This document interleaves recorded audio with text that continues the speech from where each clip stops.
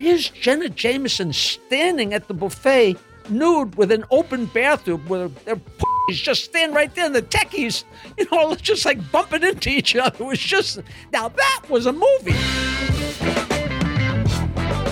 Tops Off Tour this week in Evansville, Kansas City, Wichita, Dallas, Houston, Fresno, San Jose, Anaheim, San Diego, Morrison, Colorado, Vail, Colorado, Hollywood for 2 shows, Jacksonville, Mobile, Abbotsford, Seattle, Portland, Milwaukee, Cincinnati, Nashville, Little Rock, Springfield, Philadelphia, Norfolk, Winston-Salem, Fairfax, Roanoke, Rochester, Worcester, Newark, Providence, and Albany, New York, December 10th. I loved your documentary. I'm so thrilled you watched it. You're not a kid. No. But I'm so much older than you. How old are you? 72? Thanks, I'll take that. I'm 75, so I'm a generation up on you. I mean, we're miles and miles and miles apart, and I have never paid attention to comedy. Never did. Never paid attention to radio.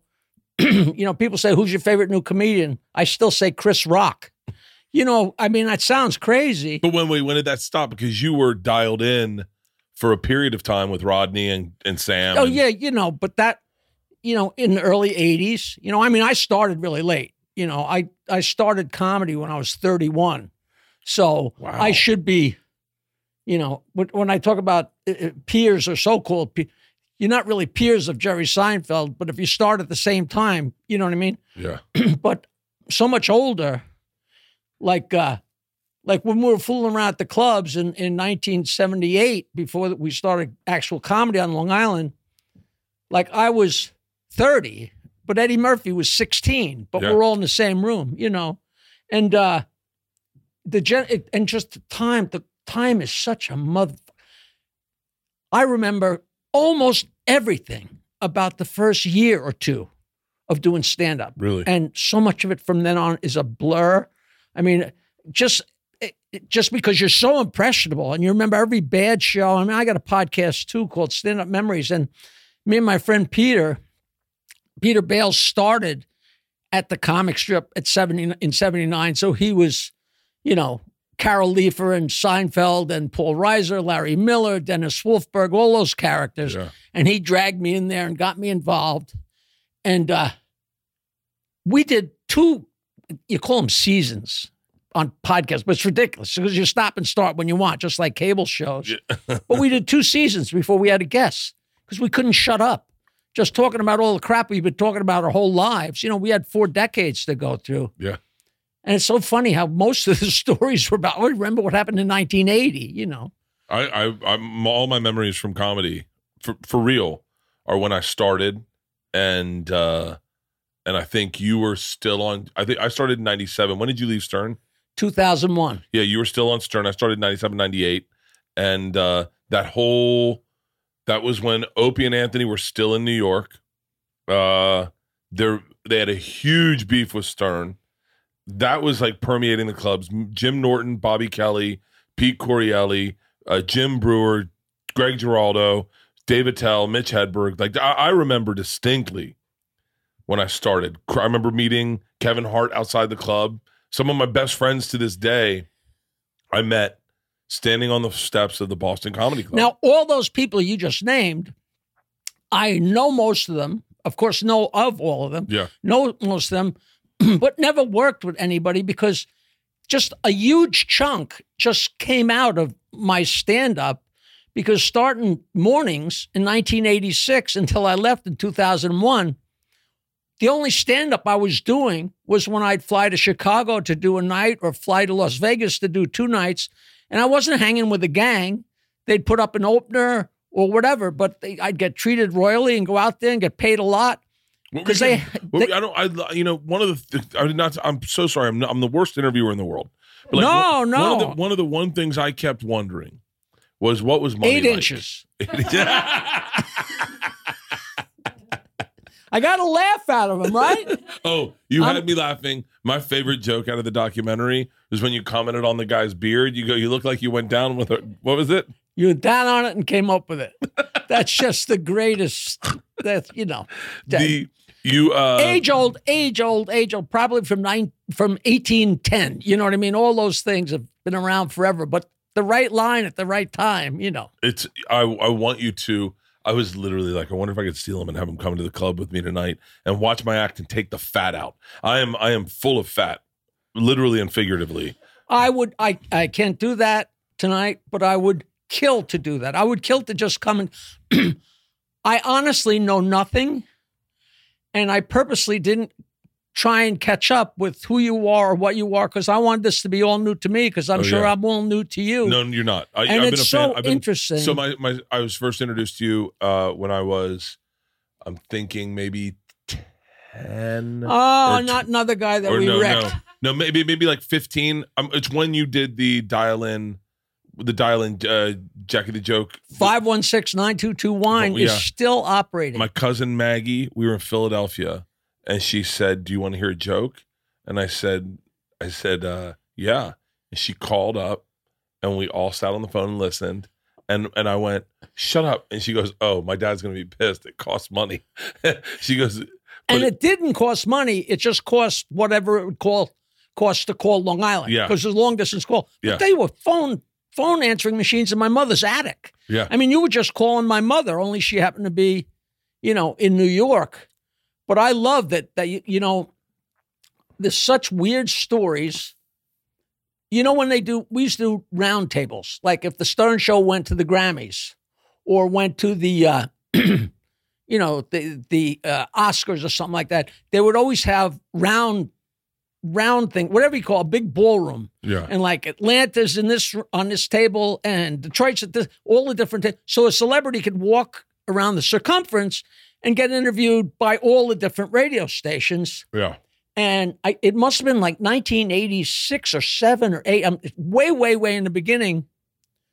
Rick Rubin, who was already pretty big, but he wasn't Rick Rubin yet. Yeah. He sat down across, and when we were on the road, I always sat, it was like me and then Howard and Robin, because I'm sitting there putting the stuff up, putting lines up for him. And Rick Rubin sat down, and the first thing he said was, "Jackie, I called 922-WINE every morning before high school in Lido Beach on the South Shore of Long Island." And I was like, that's great. I've never been able to catch up with him and verify the story. And then my stupid book, I tried so hard to get my autobiography published. And I'm telling you, you get run around and run. I don't know about you, but you slam and you slam the doors. Yeah. You got to forget about that and get up. You can't even. You got to surrender, and you got to have a lot of hard bark on you. I finally get this deal, and I go out with the guy who says, "We're going to sign your book." He said when he was a little kid, he was just old enough to understand the function of a phone, but he had nobody to call, because I don't know whether he was 5 years old, 4 years old, 8 years old, but his father must have had a dial-a-joke sticker. So this guy that signed me for my book deal, the first phone call he ever made in his life was the 516-922-9463. He said he didn't even know what he was listening to. He was just so excited he got to call somebody. That's so.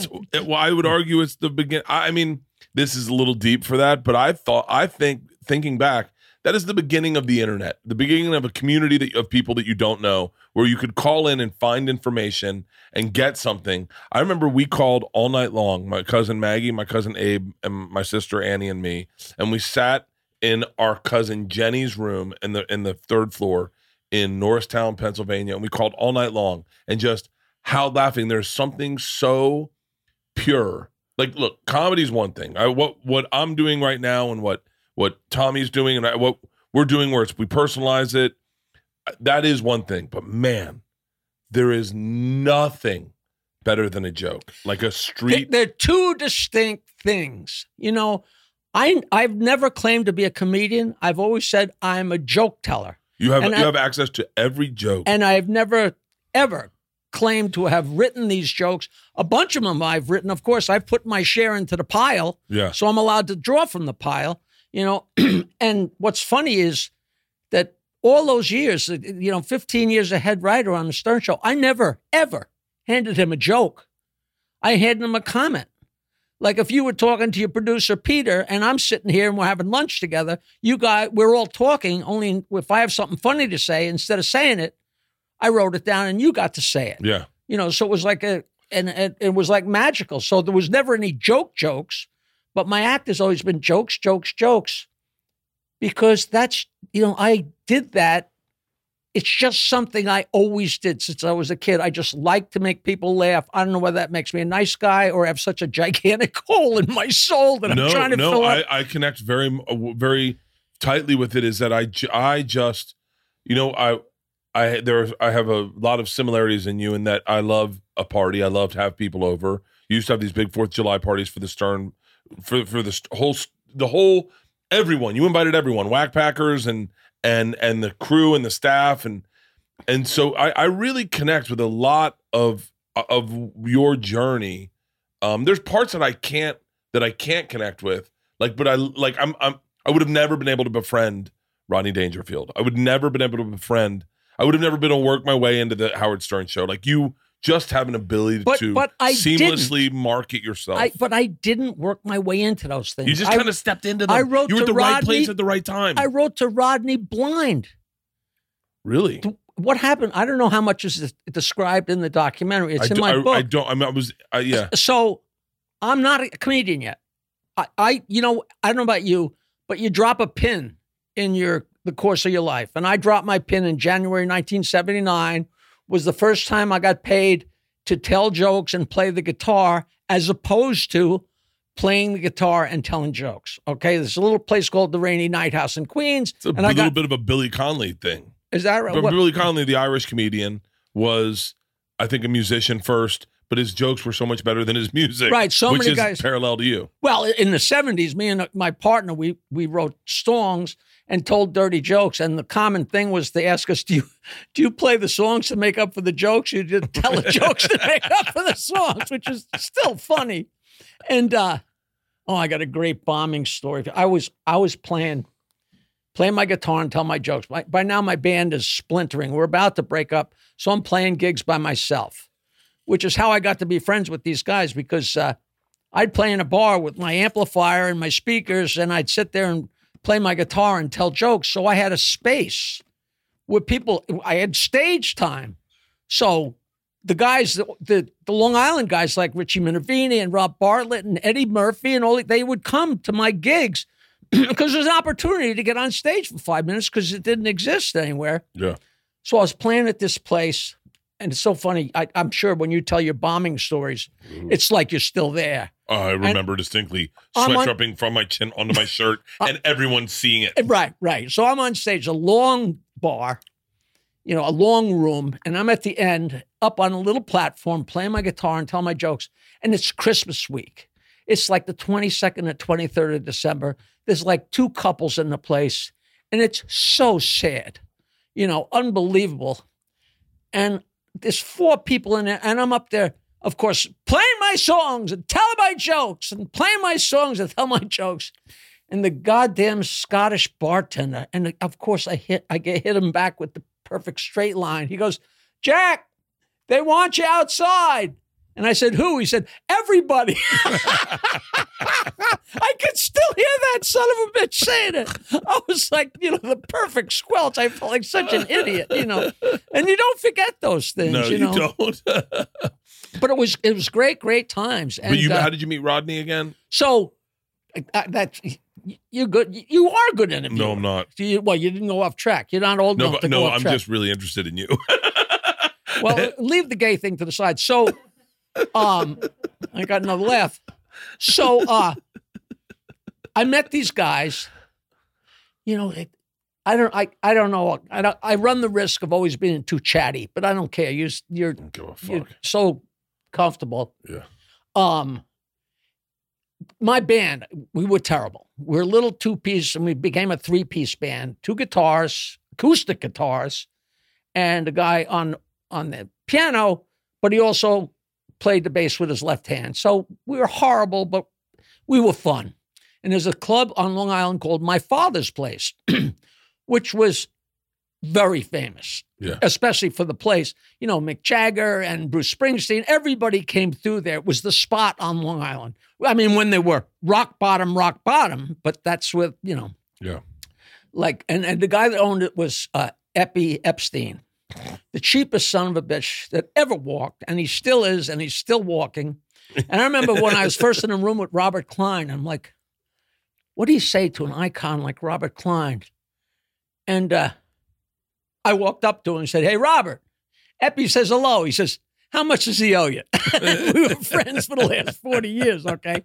So my band is playing at my father's place, and we're not big enough to play my father's place, but all of our fans would come out. You know, if everybody amassed, we probably had 300, but average gig probably had 25. So the whole world would come out. So we go there for our sound check. This is a big deal for us. Yeah.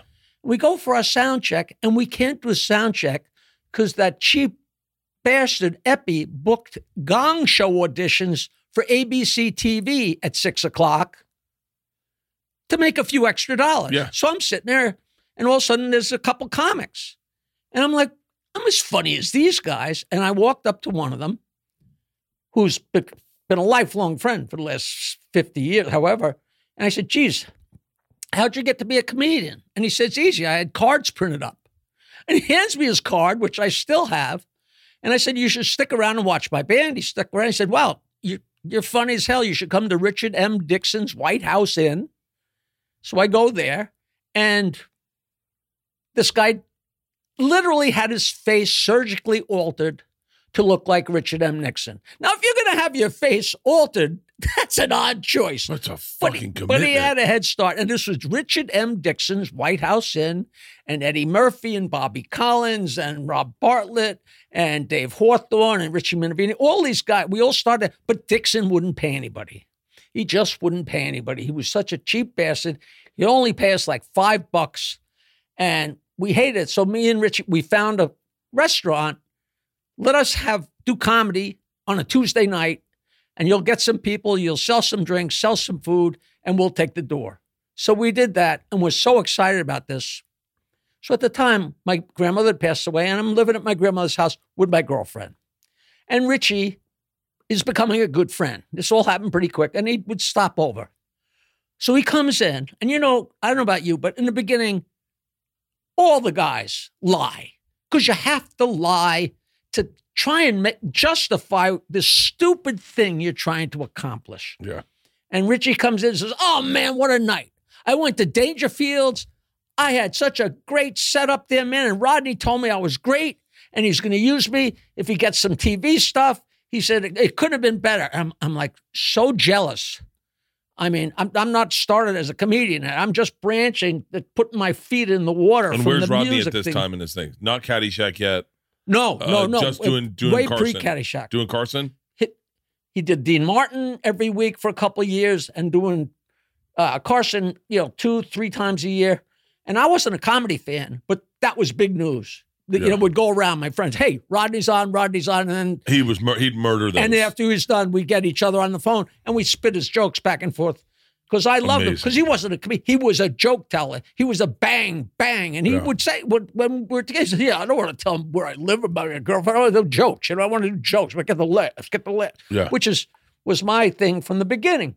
So I'm so jealous that he did great at Dangerfields. And so I sat down and took every joke that was in my repertoire, whatever that I could think of, that I could make into Rodney's voice and his point of view. I'm typing away, and I've got a regular old typewriter with a carbon copy. I figure I'm going to send that to him and keep the carbon copy. A month before, a friend of mine is in Peru. I know this is a obtuse story. Wait, no, it's all interesting. I know, keep going. So my friend's in Peru with a couple other guys selling coke, buying coke. He calls me up. I thought it was a fishing trip. He calls me up at like 4 a.m, and he knows that I'm drunk because I was always drunk. So he knows enough to keep me on the phone for a few minutes. So I'll remember the phone call. Chief, he used to call me Chief with no respect at all. Chief, yeah, you got this freaking guy. Oh man, this guy Tennessee Bob. He's too funny, man. He just told me the funniest goddamn thing. He said, Tennessee Bob said there's a girl known as a Tennessee two-bagger. That's a girl that's so old, so ugly, you not only got to put a bag over her head, you got to put a bag over your own head in case her bag rips. So I fall out of bed laughing. That becomes part of the jokes that I tell. So that's one of these 6 pages of jokes I typed out, okay? And I take the 6 pages, fold them up, put them in an envelope, and wrote Rodney Dangerfield. And the next time Richie stops in, a couple days later, I say, hey, please, you got to give these to your friend Rodney Dangerfield. And he goes, oh, man. He says, I didn't meet Rodney. He says, I didn't get on stage. He said, but I was there. I was at, and I swear to you, Bert, he reached his pocket and took out the matchbook with Rodney, 1118 First Avenue. What am I going to do? I already typed it out. It's already there. Already says Rodney Dangerfield. I just wrote underneath. I wrote the address and mailed it. Why not? Yeah. 2 days later, I swear on my mother, I'm sitting in my grandmother's kitchen with my girlfriend who's living there with me. Nobody has this phone number. Everybody she ever met is dead too. And the phone rings. So where's the phone? Hello? Hello. He says, who is this? It's Rodney. I said, Rodney who? Oh, I knew you were fucking funny. I knew you were funny. And Lois like, who is that? I said, it's Rodney Dangerfield. No, who is it? Richie? It's Rodney Dangerfield. Here's some funny stuff. Here, this two-bagger, funniest joke I ever heard. Yeah, come to Westbury. I'm going to buy a couple of these, blah, blah, blah.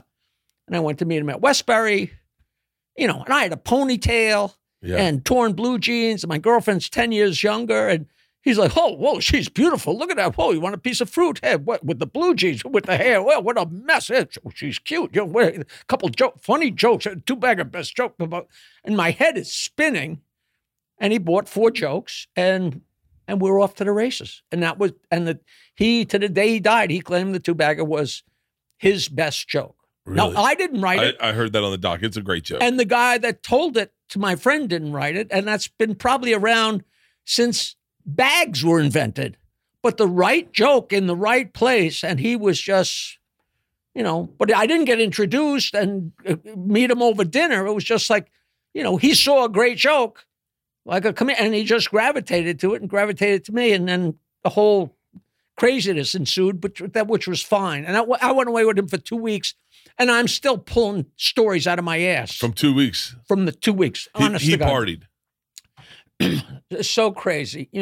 When we're in Fort Lauderdale for a week, and he wasn't working. He was just there on vacation with his daughter and his son, and I was with him. I went and got the rent-a-car, took the girls and me, flew down to Florida. I rented a car down there, then picked him up at the airport. And it would sound like we go to get his baggage. And the stuff, he's got cardboard boxes wrapped in string, in twine. I am not making this up. And he's already a known guy. Yeah. And it's just absolutely endless, and I love little eccentricities about my heroes that I hear. Like I remember someone telling me, Rodney would get off stage and he'd put on a robe and he'd sit there naked in a robe in between shows. The blue robe, the classic ratty blue robe. There's not a comic in New York that didn't see the ratty blue robe and his huge hanging sack. That's how he answered the door. Yeah. You couldn't even make that up. And, so we're in Fort Lauderdale, and I set up he brought a toaster oven, and the 2 cardboard boxes were a toaster oven, and the other one was just a big salad bowl. And he'd have them fill it with lettuce and whatever, and he would eat it's so funny. My nephew said I eat like a monster, and Rodney ate like a monster, just shoveling it in. Really? But so I set up his thing. I took a couple of those little tables and put them on top of each other so he could easily access the toaster oven. Oh, that's not bad, So when we got to Las Vegas, he said, "You're going to set up the thing?" I said, "Yeah, well, give me a couple toots," and he lays out the Coke, and boom, we got. It it was already set in stone, but it was only the second time, and that was the last time it ever happened. What was it? What was the partying like? Was it like get up, go to breakfast, have a drink? Was it no? Get up, He go didn't. To the he gym? Didn't drink during the day. He used to say, "You could drink all day." I'm like, "Yeah, hell yeah," Yeah. I'm on vacation. You're the one working, and we go to the pool or. When I picked up his daughter and her friend at his apartment, and he came out and he's putting the luggage. We're putting the luggage in the trunk. He said, "Yeah, Melanie," and blah, blah, blah, blah, blah. I said, "Boss, you got to understand, I am going to laugh every time you open your mouth." Yeah. And he says, "Well, whatever you want, whatever." Because it just was funny. He wasn't a funny guy. He was not a funny guy. Really? But he was delightful, and he was downtroddenly funny. But he was that guy. He was that guy, and he was, like you walk into the hotel room, black and white, nothing funny. Black and white, turn on the TV, black and white, nothing funny. But he's not being cute. Yeah. He's being serious, and it's just. But the silly little things made me nuts. Like we're with the BMR, and we're out on his veranda. I was staying in a little motel room. In motel, which was part of the BMR, and he's staying in the high rise. And we're out on his veranda smoking a joint. And his 16-year-old daughter walks in the room and she goes, "Daddy?" "Oh, Melanie, don't bug me." I said, "Do you understand how exactly you're supposed to be catching her smoking pot? She's catching." It was just so hysterical. But that's not jokey fun. That's just, and you knew they had played that scene 1,000 times. You know? So it was just phenomenal. Go on and on and on. What a great life experience to have had. I mean, and I'm certain one day I'll be hopefully I'll get to 75 and people will be like, "So what was Patrice O'Neill or Greg Giraldo like?" And I'll say, or Jackie Martling, or I'll still be here, you son of a bitch. I hope so. But just in case, you'll still be here. Because you'll carry, and the memories, like every memory, they just become the 1990 Stern Show has become the 1927 Yankees. With time, it's more and more golden and more golden. It was. I would say. I've talked recently about. I still think Stern's one of the best straight one-on-one interviewers with people. Oh, for sure. Him and Rogan are neck and neck. Rogan can do a 3-hour interview with someone, but the Stern show, it's no longer what it was. It's two different shows. It's two different shows. But when you were on, it's interesting because I think. And I could be totally wrong, but I think your involvement created someone walks in the room, it's time to bust balls. I think that was primarily you. I tell people I was the sand and the gears. Yeah. And it was funny. Gary would come in sometimes in the morning and go, "Uh-oh." I said, "What's the problem?" "The crap's going to fly today. We got no guests today. So we're all, which meant the joke was going to be on him, on John, on Robin, on me, on Fred, on how all of us. If you were getting hammered, the trick was to, move the firing line, look over at Fred, and or rat each other out from the weekend. That was the best is when someone had a secret from the weekend and you'd come in with it. And they knew it. And they knew it. They know, and that's one of the maddest Howard ever got at me.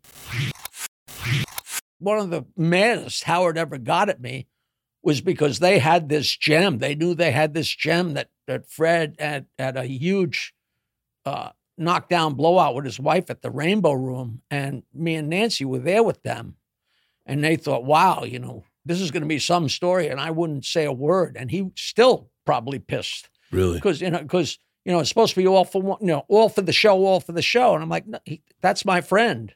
And I didn't even say that's my friend. I'm not saying nothing. I'm like, I was just clammed up because it's your pal and this marriage, it's interesting to watch a friend change.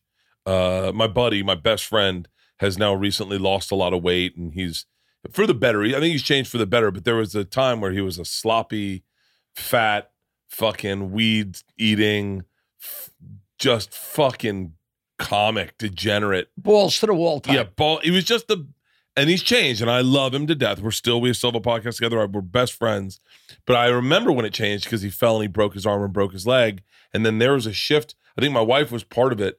She told him, "You're going to be a fat fuck after this." And I think it fucked with his head. And he went, "I will not allow that to happen." He nipped it in the bud. But it's interesting to watch friends change. I remember the first time Rogan told us, people are listening to this. Like when we were doing his podcast, he's like, people are listening to this. Do you think about what you're going to say before you come on? And all of us were like, no.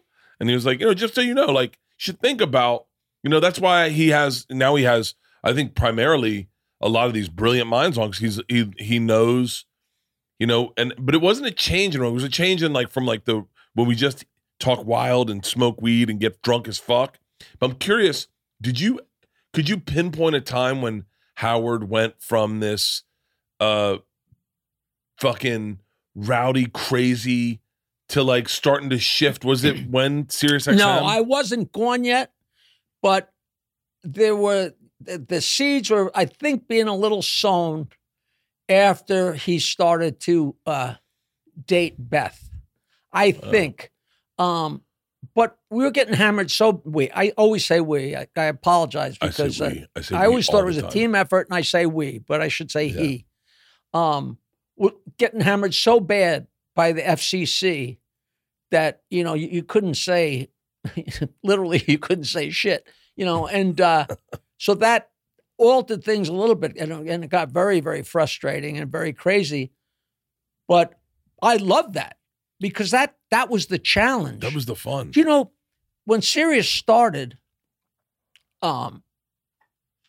it wasn't Sirius XM yet. It was Sirius and it was XM. Right. Oh, Howard, when he moved to Sirius, that was the biggest. I wonder if there's people listening that don't even understand how big Howard was. Like how big and how definitive. And I have to say, I grew up in Florida.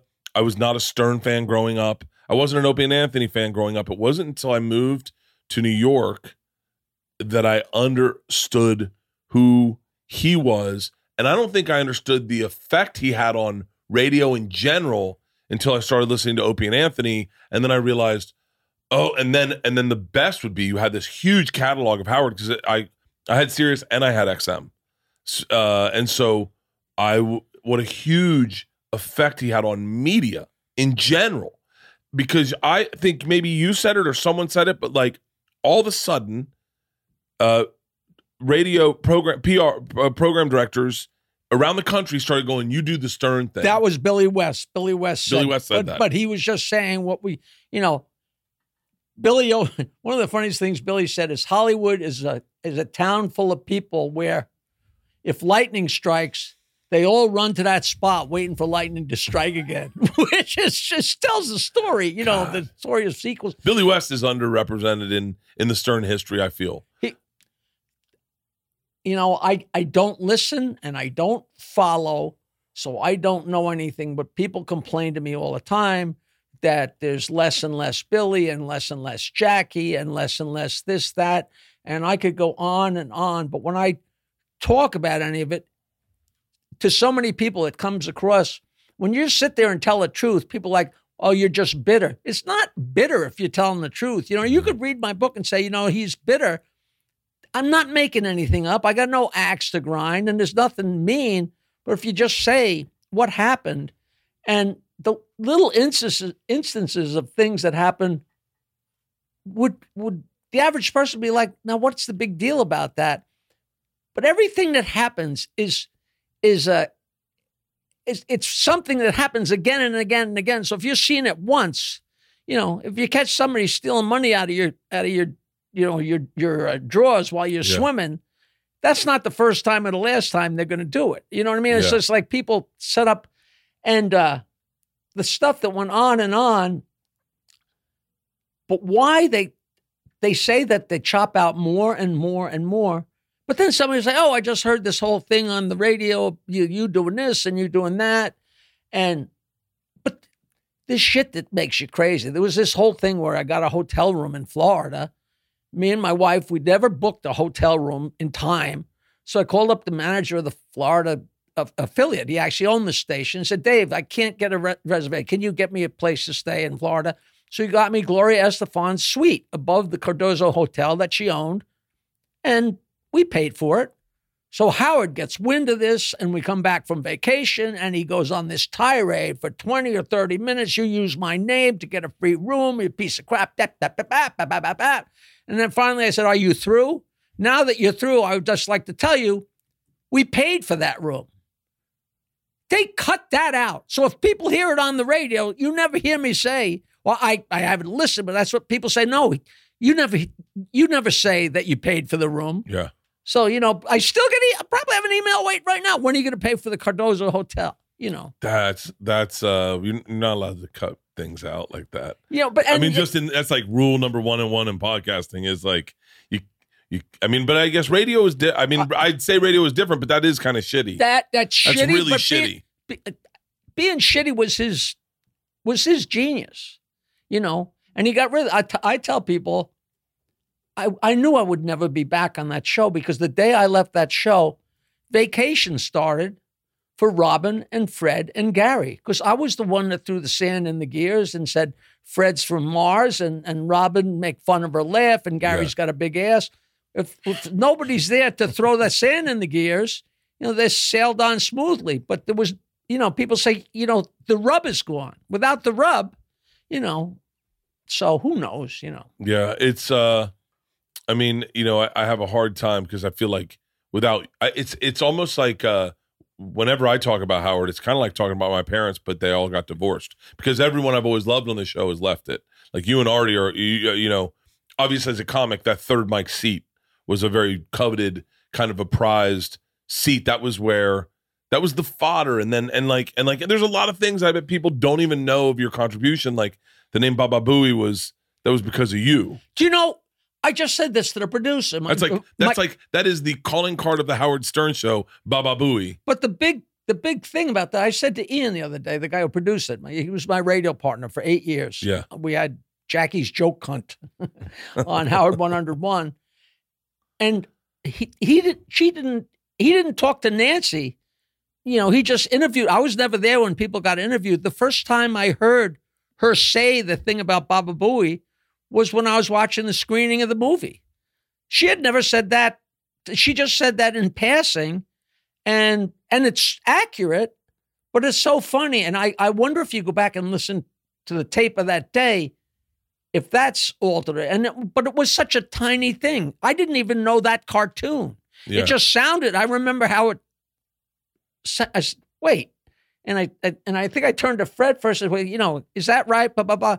So I picked up on it, but that doesn't mean Fred might not have or Howard might not have. No, yeah, right. But the greatest thing about that is after he did that, then Scott, of course, made the Baba Booey, and brought down the cart, and we hammered away for like 45 minutes. And then when we went to commercial, Gary, I could still see him. He walking out the door of the studio, and he turned and said, well, I guess you beat that one to death. And that was like daring me and Fred. I said, all right, son of a bitch, you just unleashed, the monster, and he never heard the end. It's crazy for me to hear some of these stories because you guys, and same with, and I have to say Opie and Anthony, because I group all these groups together for my time of what I listened to when I was early and young and in stand-up. But like, it's adjacent to podcasting. Like podcasting now, people feel like they know everything about you. You guys kind of created that. Like I was a big fan of Q105 in Florida, and I couldn't tell you much about those guys. I was a fan of Ron and Ron in Florida, Ron Bennington and Ron Diaz. I still never knew much about those guys on the show. And then Ron Bennington started at Sirius XM, and I was like, holy fuck, I knew not this. I love this guy. But you guys, but there was no knowledge, like Cousin Brucey, Brucey, WABC, even Murray the K, as famous as he was, you had no sense of him other than this. I have a picture. I got a picture of him poolside with George Harrison, and I show it to people, and I defy people to guess who it is because he's not wearing his stupid pork pie hat So he could be any. And George Harris is this little skinny guy. It's like 1964 and they're poolside in Miami. You guys weren't characters. You were yourselves, and then you shared everything about yourselves. And that is 100% Howard's genius. You know, I will never defy that Howard's not a genius. That is going down on the way to Oz and getting the Tin Man and the Cowardly Lion and the Scarecrow. Yeah. You know, it was just, you know, he knew who to hang on to. You know, and that's why I walked out a bunch. He was a great orchestrator. Oh, and that's the whole thing. If the whole show is killing, like the Ed Sullivan Show, Ed Sullivan never did a thing in his life except put together this incredible show, and that's the name you remember. Yeah. It's his umbrella. It was Howard's umbrella. He didn't have to have all the marbles, but he did. You know, so it was very strange. Very strange. I always wonder, because I know that there was such a discrepancy in pay from what he was getting. I'm not asking exactly what you got paid when you were on Stern, but like how big was the discrepancy? Because it is the reason you left. And it is the reason I actually run into this sometimes where I wonder, you know, we're in a business where the name gets all the money and then they pay everyone else. And I always wonder, and I've said this out loud, how to incentivize the people that you're working with to not leave you because they're the someone said a great line. They are the steel that makes up the building, and I'm not faulting Howard for taking the big payday at all. Without Howard's name, if Howard decided to leave the show, no one had jobs. Right? No. But I am wondering how big was the discrepancy, and was. You know, I just watched the Beanie Bubble, and the young lady who created their website about Beanie Babies. I did not watch that yet. She got paid $14 an hour, and she created the entire marketing plan for Beanie Babies, and he wouldn't give her a raise, and so she left. And I saw that, and then I saw your documentary, and I went, maybe that is the key to greatness: is finding out. You know, you hear about Tom Brady saying, "I'm going to take a pay cut so we can get the best offensive linemen." Or these big athletes, I'm going to take a pay drop so we can make sure we have the best team on the field. You know, they did the season finale of Blue Bloods. They shot a real lot of it at my house a couple months ago. And they're doing another season. I think they did, I don't watch TV. I think they did 12 seasons, and now they're going to do a 13th season. And all of them took pay cuts so they could do another season. And this is before the strike and everything, so I don't know what's going on. But that's the kind of, but there was none of that on the Stern Show. It was absolutely divide and conquer. You know, there's two distinct ways of running a company, like patting everybody on the back and greasing them and saying, we're a team. And the other one is not let everybody be scared shitless that their job could be on the line, you know? And like nobody knew anything because everybody's cards were played so close to the vest. And I wouldn't even use the word discrepancy, because it's not a discrepancy if it's miles, you know. And I fought from the beginning. I don't want to bore you, but when I first you're not going to bore me with anything you say. When we first went to mornings, Don Buchwald represented Howard. Don Buchwald's a legend, and Robin Quivers. Why have other words? Don Buchwald represented Howard and Robin and Fred. And they invited me to come on mornings twice a week. My whole time on the Stern Show, my entire job description, he said, listen, he called me up. I was on the road in Virginia Beach at the Virginia Beach Comedy Club. He said, listen, we're going to mornings. I need a price for 2 days a week. I want you to come in and do your thing with the notes. That was my job description. That was the last that was ever discussed, because over the course of the time at NBC and then at K-Rock, in the afternoons, I was slowly but surely giving him ideas, and all of a sudden he's looking for them, you know. So I started for 2 days a week, and then 3 days a week.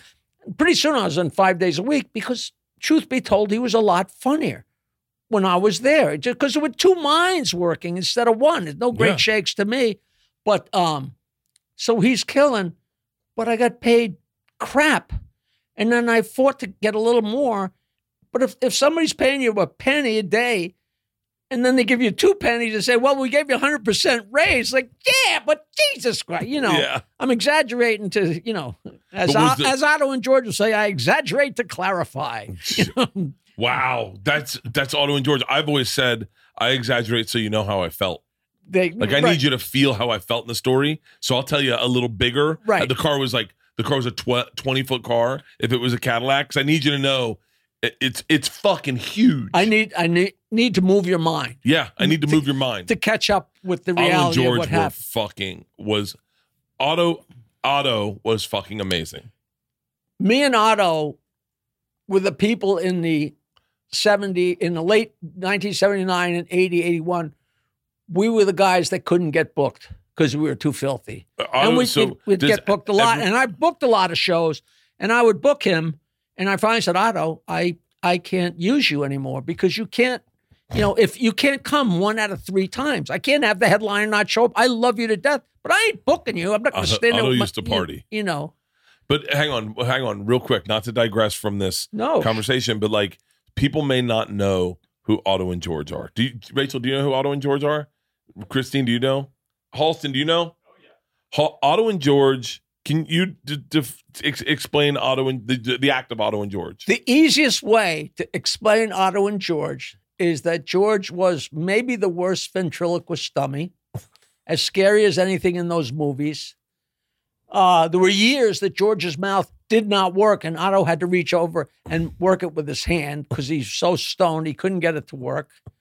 And George, the dummy, would yell at Otto for being too stoned or too high or too coked up. The dummy would yell at Otto, and Otto cut George's head, cut his scalp, and under the hair painted it red. And he would say, and here's an impression of November 22nd, 1963. And he would take the dummy and jerk it, and his hair would fly back, and like his head was just blown off and be all red. And it was like, I mean, that is so foul and so wrong, but so it's just descriptive of how completely over the top, didn't care. He was one of those tapes that you'd go to a friend's house and they'd go, have you seen Otto and George? And you'd say no. And they'd put it in. And you'd watch the person watch him for the first time. And your mouth would be open like, shut the fuck up.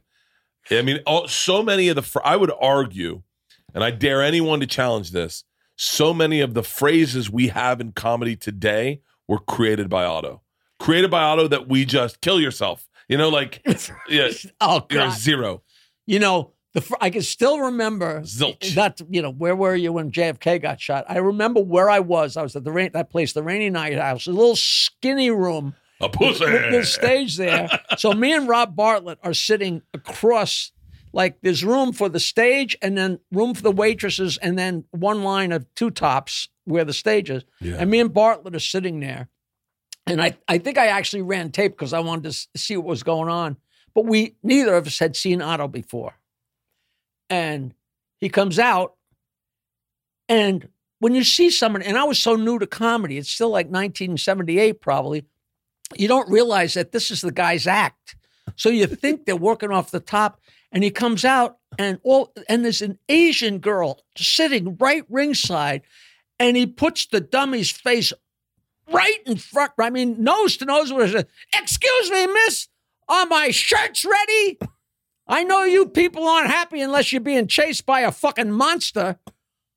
I thought my heart was going to stop. Me and Bart were like, I can't believe I don't have, me and Bart were like, the kind of laugh where you can't catch your breath. Oh, I thought I was going to die. But that was his act. I thought it was off the top of his head, like Jesus Christ. Yeah, he was outrageous, but, and passed probably now 10 years, 12 years ago, I'm guessing. Yeah, it's long. Me and him were both in the movie Comedy's Dirtiest Dozen. I saw that. Hold on. I saw that. Hold on. I saw that. Who else was in that? Tim Allen. Yeah. Chris Rock. Bill Hicks. Yes. Otto and George. Yes. The legendary John Fox. Oh, wow. And I was 12th. I went on 36th. Because Mike Egan would go up and warm up the crowd to bring up Ben Creed, who was the MC, who would introduce the first comedian. And they filmed it with 7-minute film canisters. So after each comedian, they had to change film canisters. So Egan introduced Creed, Creed introduced comedian number 1, and we did 7 minutes. They'd redo the cameras. Egan would introduce Creed. He'd introduce. So I went on 36 at 3 o'clock in the morning. Can you watch that online? I'm pretty sure. I don't know what it cost. It was just so much fun. It was so wild, so wild. And they're all around. Like Thea Vidal was the 300-pound chocolate kiss, and Monty Hoffman is gone. I knew Monty. Monty Hoffman. I knew Monty. He rubber stamped a story that I told.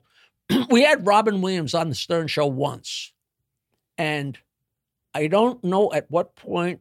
I know we were already on mornings on WXRK, so it had to be 1986 at the very, very earliest. But I don't know what Robin Williams was promoting, whether it was still Mork or what it was. But he came on the show, and I swear he smelled so ripe, I thought I was going to choke. And he's a really hairy guy. Yeah. You could see the hair poking out. But Fred did not remember. I said, how could you miss that? He stunk so bad. And nobody ever believed me. And then we did Comedy's Dirty Dozen, and I heard Monty Hoffman talking about hanging out with Robin Williams. I said, I got to ask you something. He came on the Stern Show, and he reeked. Am I crazy? Monty said, no. He never, ever took a shower because he didn't want to share his Coke. And nobody could handle being around him because he smelled so bad. Now, I'll never know if Monty made that up, but good, at least he rubber stamped my story. But that's great. Monty was a character. They were all crazy characters. We just had, the time of a lifetime. Stephen Pearl's amazing, and Creed, they were all great. They were all great. When you look back at the Stern Show, what was your fondest, like your favorite day there where you went, God damn it, nothing's ever going to beat that? I got 20 of those, Really? One day, we're sitting there, and boom, the door comes flying open at about 6:15, and in walks, I can never think of the guy's name, from Newhart. Who was Bob? The other guy? The first Newhart dentist? show. One of his patients. He was so Bob Newhart cast. That just it wrecks the whole story that I don't know this, and I know the guy's name so well because it was. No. Jack Riley. Jack Riley. Boom! The door opens up, and in walks Sam Kinison, Jack Riley, Pat McCormick, and Chuck McCann. Oh. And me and Fred are like, it's 6:15 in the morning, and I got the Mount Rushmore of funny behind me. And, yeah, we were in L.A., we're doing some Coke. And I said, come on, let's go do the Stern Show. We grabbed a big bag of Coke and got in my jet and just got in the jet and flew out. And I wonder if that's on the web. I've never looked. But that was one of those days where your jaw just dropped. Because any two of them, yeah, like Pat McCormick, Chuck McCann, we're talking about your entire childhood and your life of funniness, And then one day, it's such a small studio, we have James Taylor on, and I'm sitting there, and it's so small that the guest is sitting right here. So I'm knees to knees with James Taylor, and he plays like 4 songs, and our knees are touching, and I'm thinking, nobody ever has sat this close to him when he's playing a song because there would never be any reason. Nobody would ever say, hey, let me see how close I can sit. Yeah. And I'm sitting there writing horrible things about him in between, hey, when you wrote Fire and Rain, were you keeping time by banging your head against the padded cell of your, oh my God, but the stories like that go on and on, Yeah. I mean, the night of the film premiere was over the top. Private Parts? Yeah. We did a week from Abbey Road, from the room where they did it, where they made all that, where the Beatles did all. We did a week there. Like it was pinch me for an entire week, And those stories go on and on. They were just, What great memories to have. oh, Christ, and I mean, I wrote my book and I wrote enough for 2 books, and I could, if I would ever get off my ass and sit down, but who wants to read all this stuff? But it goes on, and the crazy shit that happened. I mean, I spent 2 days next to a naked Jenna Jameson for the thing in Private Parts where the first girl came in to take off her clothes. Yeah. And, but the way they shot Private Parts, since it was so hard with the radio show going on, that there was no set time for shoots. So it was called French service, which means the full buffet is available to everybody at all time, the whole shoot. And here's Jenna Jameson standing at the buffet, nude, with an open bathroom, where their pussies just stand right there. And these techies, just like bumping into each other. It was just now that was a movie. The making that was one of the best movies. Just was your road money going up exponentially during this time? Yeah, it was crazy because I'm working 5 days a week from getting up at 4:30 and killing ourselves. And you're not a early to bed kind of guy. What? I think I got up at 4:00 in the morning twice in my entire life. Like once to go fishing and once to drive home from Saratoga with my buddy's family. That's how rare I actually remembered it. Yeah. And it was surreal. I mean, Dave Herman, who he's passed away and went through a whole pedophile thing, but he was 25 years morning guy on WNEW. By the time we got to mornings on K-Rock, he was the next, he came on 10 o'clock. And after a couple of days, I'm telling you, I am bleary. And I said, Herman, you got to tell me, you did this for 25 years. At what point do you get used to it? And I could still see him. He got this maniacal smile and he said, you never get used to it. I'm like, you couldn't lie? You didn't say give it a month? You never get. And he was absolutely right. Yeah. And so it was so horrible. And I lived on Long Island, so I'm commuting every day from beautiful Bayville. I live at a garden spot. And do you live in the same house you still lived in back then? No, okay. But around the corner. Yeah. I snuck up on, I lived a block from the beach and then half a block, and now I'm right on the water. But it was just so great. And I would do gigs, like local gigs. I could do a show on a Thursday or a Wednesday and take a room that would be dark. Yeah. Like Rascals Comedy Club would be dark on Thursday. If I promoted it twice a day for 5 days a week, I could sell out Rascals and get the door, and he'd make a fortune and I'd make a fortune, which was a gold mine. Yeah. But then we were big enough that we're getting syndicated. And at the end of working 5 days, I'm not ready to go on the road. So you got to waggle some money. Of course, I'm a comic and I want to go out, but I got to be able to rationalize to my wife, look, we can't say no to this. This is, 100 times more than I ever made. So all of a sudden, I'm done with work and going to Chicago, and I'm going to, I think back, I don't know how. Like, for instance, I get up at 4:30 in the morning, go in and do the Stern show, and then leave to go to the airport. And in those days, there was not a direct flight to Las Vegas after 12 o'clock in the afternoon. Oh, shit. So everything went through Phoenix or America West or whatever it was. So I'm up at 4:30. I do the Stern show. I go to the airport. I fly to Phoenix, fly from there to Las Vegas. And my show at the Riviera was at 10 o'clock. Which means it's 1 a.m. I've been up since 4:30. It's 1. And not only that, when I'm done with the show, the pressure is on me to have a huge party, which I didn't mind, of course. But, I'm working on Steam. And the guy that booked me at the time was Steve Sharippa. Steve had a club out there. Right. Well, he had a club, but he was the entertainment director. People forget Steve Sharippa. Yeah. Bobby Steve Sharippa before he got on The Sopranos. And I'd go out there because everybody that came to town, whether they were TV bookers, producers, movie people, whatever. He'd invite them to the Riviera and get them dinner and get them to shows that they would really just kiss ass, Yeah. That's not kissing ass. It's playing the game. It's doing your job. And I come in and say, "Oh, Jackie, I'm going to be in this movie." I wound up in the cutting room floor.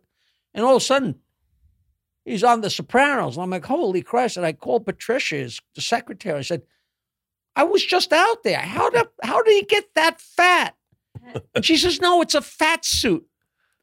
He was wearing a fat suit, but he had such a neck like a bull that the fat suit, it looked like that's the size he was, which, good old showbiz, But the money got more and more because I didn't want to go. That's how I stumbled across Mark Cuban. All these things are so ridiculous. But yeah, the prices got better and better. How did you meet Mark Cuban? How did you meet Mark Cuban? I am fucking here. I'm loving this. Okay, so I'm not being too. No. I love Liquid Death is Water. Yeah, that's so funny. There's the Nuzzy brothers on Long Island that sell ice, and their thing on the side of the truck is, if it's not Nuzzy ice, it's just hard water. which that's fucking great. Which is crazy. No, I could listen to you talk forever. This is, I think for true fans of and I think even for the people that don't know the history of how we got to podcasting is impossible without two things, without Stern and without SiriusXM. Without SiriusXM, we would have never understood that you could do 4 hours just of fucking content. It just meandered into the long form. Yes, because everything was tight. Everything was short. Everything was on breaks. You had to make it happen quick. If you said 5 words, they come in and say, don't say 5 words, say 4 words. Yeah. When I first started NBC, the program director, that was accurate in the movie. I said, no, you talk for more than 2 minutes, Howard. You can't talk more than 2 minutes, Yeah. Oh, it's still like that at places. I went into a radio station.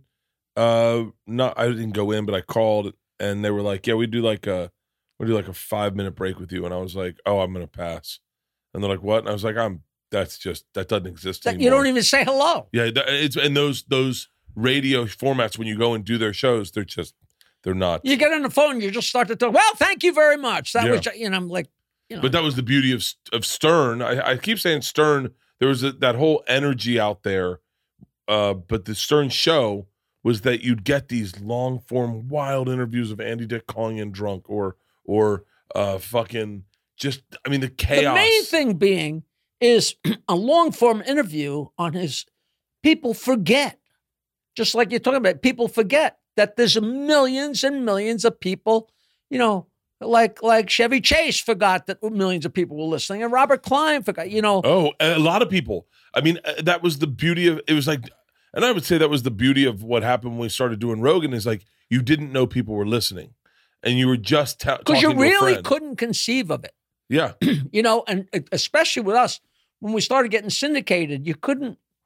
It was hard. If you're a comic and you think of something funny you're going to do in your act that night, like if I found a new joke, I can't wait. So that night you do it. Maybe it works. Maybe it doesn't. Maybe it works big time. And then maybe the next night you can try it again. If you're in a movie, you say something funny. You get a couple lines. With any luck, the movie comes out in a year or two, and maybe it's going to make people laugh. We're going a million miles an hour, and I'm writing something down, putting it in front of him. He's saying it, and instantly, millions, not exaggerating, millions of people are laughing at the same time. So many people said, yeah, I'm on the expressway, and you see all the heads moving because they were all laughing at the same thing. That's crazy, but that's just New York. But when you do that times 50 cities, it's a little, you can't even wrap your brain around it. You can't wrap your brain around it. It's because it really is. The numbers. Can you see if you can find at the height of Stern's syndication, what his listenership was? I bet it had to be. It's pretty hard to gauge because every time he said it, it went up by 5 million. But it was like 55 stations, I think, at the height. And I know I got you off track, but what happened was we were doing so great. And I say we, the show was doing so great. They were printing money. They literally were printing money. And I knew damn well, but nobody would ever say a word.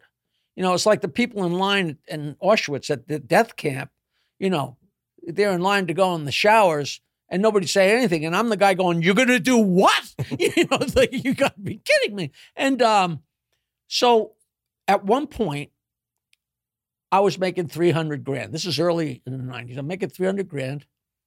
And I used to go on the road and go to all the different affiliates. And they loved me because Fred wasn't going. Gary wasn't going. He didn't have an act. And Howard Robin. So I'm the ambassador of the show. But I love it because I'm making money and selling stuff and meeting people and, having a little fun. And it was just phenomenal. And then I was making $300,000. It was time for contract renewal. And they offered me a 7% salesman's raise. And I said, no. And they're like, what, $337,000, that's a lot of money. I said, that's not fair. And and it was like, Howard said, well, you got to talk to Mel. And Mel said, you got to talk to Tom. And when you go into the boss for a raise, you get your stomach in a knot, and you're like, and you go in and you try and power up, and it's intimidating, And meanwhile, I'm the only guy ever opening his mouth. Nothing against Fred, but in 40 years or 50 years with Howard, I know he has never said the words, I want more, ever, okay? Yeah. And I'm the guy sitting next to him, so think how that makes me look. So the guy from Rochester, Steve Chartrand, great guy, small market, and he owned the station, and he was the manager. And he said, Jackie, listen, no matter how small your market is, bottom line, if you want the Stern Show, it's $250,000. It's $250,000. That doesn't cover the satellite, doesn't cover anything. That's what you pay for the right to broadcast the Stern Show. I said, oh, that's good to know. And he said, just remember, he's such a good guy. He said, your job is to go on stage and make people laugh. That's your job. The general manager of the station, when you go in and ask for more money, he falls off his chair. That's his job. Okay, that's his job. So I finally walk in with Tom Chiusano, and he goes, what are we talking here? What kind of raise you looking for? I said, I want a $100,000 raise. And you would have thought I just chopped up his child in front of him. He said, you want $400,000? I said, yeah, makes total sense. He says, how would you come up with a figure like that? I said, well, it's pretty easy. I know that the very bottom line for a new affiliate is $250,000 a year, $250,000 a year. And since the last contract, I know we've added 10 stations, many of them way bigger than the smallest. And they're all paying a minimum of $250,000 a year. And I figure $250,000. Yeah, I said, if I'm not worth 1/25 of this show, what good am I? And so I figure 1/10 of $250,000. I mean, 1/25 of $250,000 is fair, times 10 stations makes $100,000. And he said to me, Jackie, 1/25 of $250,000 is not $10,000. I said, go ahead. And he turns to the answering, hit the editing machine, and he did it on the editing. And I swear to God, his shoulders dropped 6 inches. He's like, oh, well, still, because I did the math, and it was, and it was so fair. It was so fair. And I tried to explain, we're a team. If we're a football team, don't tell me we're playing football and I don't get to watch the score. If we add a station, give me a few more shekels. If we lose a station, take away a few shekels. But let what we're doing be reflected. And they basically it was basically slam the door, fuck you, and it was really crazy. I don't know if I even put this in the book. So I just walked out, and then it was a Monday, and we always argued about whether we're going to take Columbus Day off. But they went to work on Columbus Day. And we went away for the weekend to the city, and Nancy was thrilled because, it's such a hard job. It is so impossible on a marriage, on a family. People have a hard time putting a framework on people like you or Johnny Manziel or people who have these great jobs, but at a certain point there is a threshold of where I'm no longer happy. Yeah, where, you think money is the solution, but the minute you have enough money, another problem just goes up there. But we all have our price. I always say, if somebody offers me, do you want to come to do a show in Alaska? I don't say no. I say, all right, $50,000. And if they say, okay, we'll pay it, what the hell, you bite the bullet, I would go. Not that I'm just making this up. No. 50,000 is fair for Alaska. So on Monday, we come back from the city, and there's a message on the answering machine. And no. It always sounds like I'm making stuff up as I remember it. The phone rings, and I get to the phone just as the little tape clicks on. So I got the first minute of the conversation, and we hadn't got to the meat of the conversation, which is just priceless. Because the classic old Jewish joke is, Daddy, I need $50, $40. What do you need $30 for? Right? Yeah. Which is so funny. So I answer the phone, Jack, it's Howard. What are you doing, man? I need you. You got to come in. I said, listen, Howard, we are so far apart. We're really far apart. He goes, how far? I said, listen, but we had already done a little preamble, which ate up the tape. So there was no evidence of this. I said, we're apart by $62,500. All right, well, come in tomorrow. I'll give you the $50,000. No, it's $62,500. Come in. I'll give you the $60,000. It's $62,000. All right.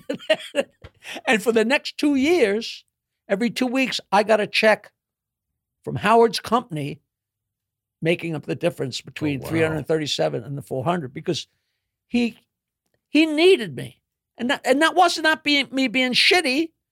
That's an indication I was part and parcel to the show and why we were doing so well, and people call me.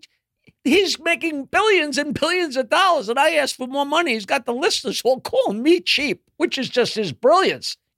More power to him. And then that happened, and I asked for more. One of the greatest things I ever did, from the very beginning, I worked at NBC for 3 years for free, 1 day a week.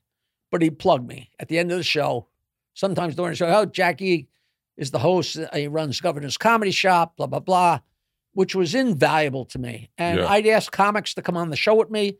I still have comics saying, I can't believe I didn't go on the Howard Stern show with you. Because I'd say, you want to come on Tuesday on the Stern show with me? And they'd say, what's it pay?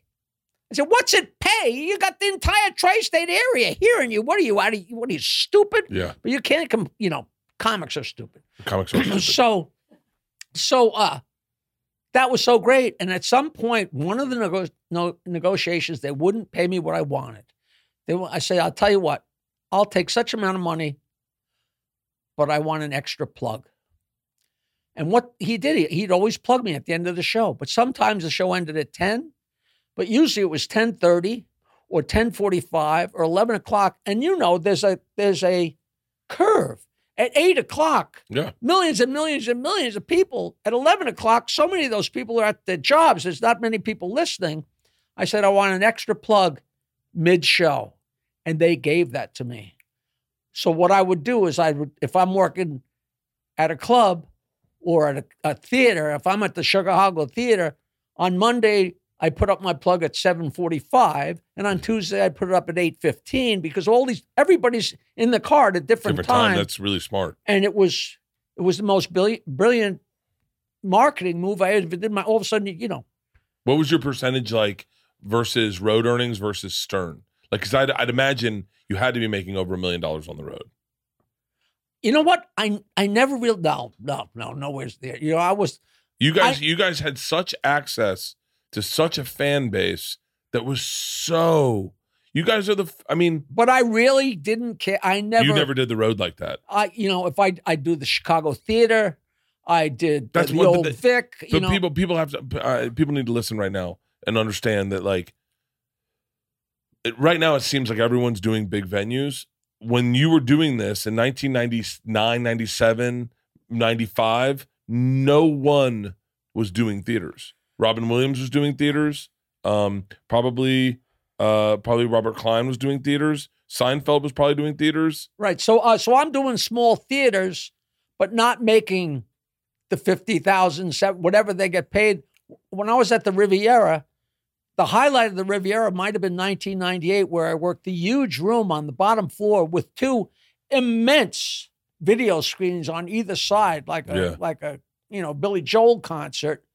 But I made 10 grand, you know, and 10 grand Friday, 10 grand Saturday.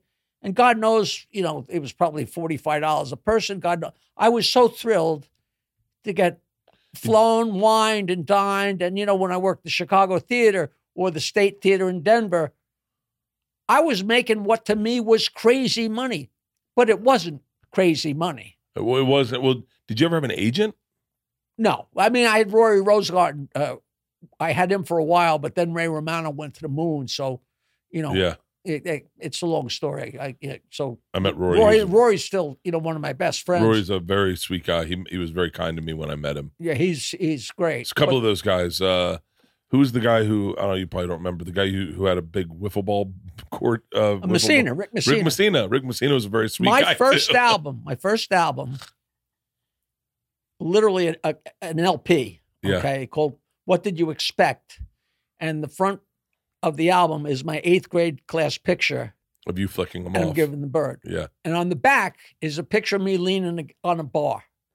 If that camera had a pan 3 feet to the right, Rick Messina was the bartender. Really? At this gig that we booked in Bethpage in like early 1979. It might have been 1978 because we didn't have that weekly show yet. And he became partners with the show that me and Richie started at this little restaurant, grew into the East Side Comedy Club, and Rick Messina became a partner. And I think he was one of the producers of Comedy's Dirtiest Dozen. And I think that's the point at which he became Tim Allen's manager. Yeah. And they went to the moon. Do you have you quit drinking. That must have been, but what's interesting to me is you quit the Stern Show and then you quit drinking like 2 weeks later. And got a divorce like two. A couple, you know, of course the internet was rife with the minute you lost your job, Nancy left you and, you know, and all this stuff, you know, and I was in a quandary, you know, like you can't make an omelet without breaking eggs. I just should have been happy, but I was so overworked and so crazy, but it's so hard to turn down a gig, you know, for that much money or here or there. And, you know, and then me and Nancy were not getting along and for very personal reasons. And people like, well, you didn't really go into you and Nancy breaking up on the, in the documentary. I said, well, it's supposed to be fun. And people are enjoying the show and they know we broke up. You don't need to know more than that, you know, and I would be glad to explain it to you. But I just, you know, we were for all practical purposes kind of broken up for the last probably 3 years. Me and her were good friends for years before we started working together. Then we started working together. And of course we started fooling around. Then she moved in, then we got married. So we were like, you know, we had come from a really great friendship. And so now she's like one of my best friends now. Me and my girlfriend double date with her and her boyfriend. She's just delightful, smart, driven. She's a wonderful girl. We had problems. But the reason we didn't get divorced, because I'm working 5 days a week, plus sometimes the TV shows, wherever they were. And I'm going away for a week. If I finally had a free weekend, the last thing I'm going to do is look for a fucking bachelor apartment so I can cook with a hot plate. I'm not going anywhere. I'm enjoying my house, you know? Yeah. So we literally didn't have time to break up. And there was no way while I was doing the show, somebody's going to tell me you're going to work that hard all week and I'm not going to get drunk on Friday or I'm not going to get drunk after my gigs. if somebody if somebody in 2001 said, you're not going to have a drink for 22 days, I would have laughed at them like, what are you, out of your mind? Yeah. And now it's 22 years. You've been sober 22 years? Yeah, but I'm off the show. I move into a house by myself. I quit drinking. I don't have a job, and I'm getting divorced all at the same time. And they say if you do any one of those, you shouldn't alter anything else in your life because it's going to be so rocky. So it was a little touch and go crazy I was a little nutty, but being on the Stone Show probably saved my life because you couldn't get drunk. You got to get up at 4:30 in the morning. You could only drink so much, so often. And so, I was tamed. But now here I had nothing but free time. And after a couple months, I said, I cannot spend the rest of my life every day waiting for it to be 5 o'clock. Yeah. So I can start drinking. So the only solution is to have it never be 5 o'clock. And then I did it. No People help, say, well, if you didn't have DTs and stuff, you weren't a drunk. All right, I wasn't a drunk. I mean, what's that? Some kind of claim to fame, and people say you didn't have a problem. I'm like, well, tell my wife, tell my family. I got a friend. I think this is in my book, and it might have been in the documentary. I got a friend whose mother was an alcoholic counselor for decades. She's long retired. And she said, Jackie, I never really talked to you about your drinking problem. I said, I've never really been able to define it or put a finger on it because I never got up in the morning and had a shot of vodka. I never sat and watched the Yankee game and drank beer. And I never sat there working on my jokes and drank, And I look and she's smiling. And I was like, what are you smiling at? She said, anybody that uses the word never to describe their drinking is an alcoholic. That's what she said. And I was like, and it's so astute because I'm bragging about when I didn't drink, And so who knows? Who knows? That's pretty crazy. Fuck. Right? Yeah. And so meanwhile, I'm at the end of the street. I fucking use never all the time. Oh, yeah, of course. And I'm always lying. Right. I never drink on stage, and then you can find a bunch of times I'm drunk on stage. It's just, I used to never drink on stage, but I would have a Budweiser bottle with water. Oh, and I would lead the people into the sea like the Pied Piper, and I'd drink. And then when we started promoting Heineken, I'd have a Heineken bottle full of water. Like the first night I went on stage at Rascals, hey, and, Mark said, why didn't you warn me? Mark Magnuson, the owner of Rascals, he said, we only had 4 cases of Heineken. We sold it out in the first half hour. Oh, wow. He said, because when you hold up a Heineken bottle, they're drinking with you. Yeah. He said, and Heineken owes you because when they go out the next night, they're going to drink Heineken again because they're still drinking with you. But I would drink water. I'd drink water. And then I'd tell the girls, listen, before I do Stump the Joke Man, bring me a light beer. So all of a sudden I get done with the show and start Stump the Joke Man. I put down the Heineken bottle full of water and they give me a light beer. So to the audience, it looks like I'm downshifting from Heineken to light beer when meanwhile I'm having my first sip. But I'd still manage to get pretty plowed, Really? Because, once you start the engine, it's a whole long story. Did you just quit? Just like, I'm done? Or did you go to a meeting? Did you get someone? No, I quit on Cinco de Mayo. Not by design. I didn't even realize it. I was at a christening with Nancy and it was kind of low rent. And at the end of the meal or whatever it was, the ceremony and everybody's sitting around a big round table. You had a coffee cup and the girl would come around with a pitcher of beer. That's how high class this was. We were always the first people at the party or the wedding or whatever to make sure we took full advantage of that cocktail hour. Yeah. And I was always at the end of, before we went to sit at the table, I'd get a couple extra, that kind of thing. No, I know the feeling. And I got to the point where you'd always stand there waiting for your wife. And one day I said, because I knew I couldn't couldn't start drinking until we got in the car, which sounds horrible. No. But I couldn't start drinking until we got in the car. One day I said, what's holding you back? So I took a beer, and all of a sudden it was like, take your fucking time. So sometimes I'd finish a beer and I'd hide the empty and start a second beer just before we even got there. So here we are at this christening, and I knew at some point I knew I had to stop because I had way too much free time. It was March, April, May, so it was like May. So it was like 2 months of having too much free time and waking up with a hangover and realizing you don't have a job and your marriage is breaking up and blah, blah, blah. And we're sitting at this christening, and the girl came around and literally had the coffee pitcher in her left hand and the beer thing in her right hand. And the beer was being poured into a water goblet. I pushed back the water goblet and pulled over my coffee cup and turned it over. And Nancy was like she saw a fucking ghost. She said, what are you doing? I said, I'm done. And the girl poured my coffee cup. And that was it until the first weekend I was sober. Me and Nancy went for dinner with John and Stuttering John and Susanna. Yeah. Went to some nice restaurant in the city.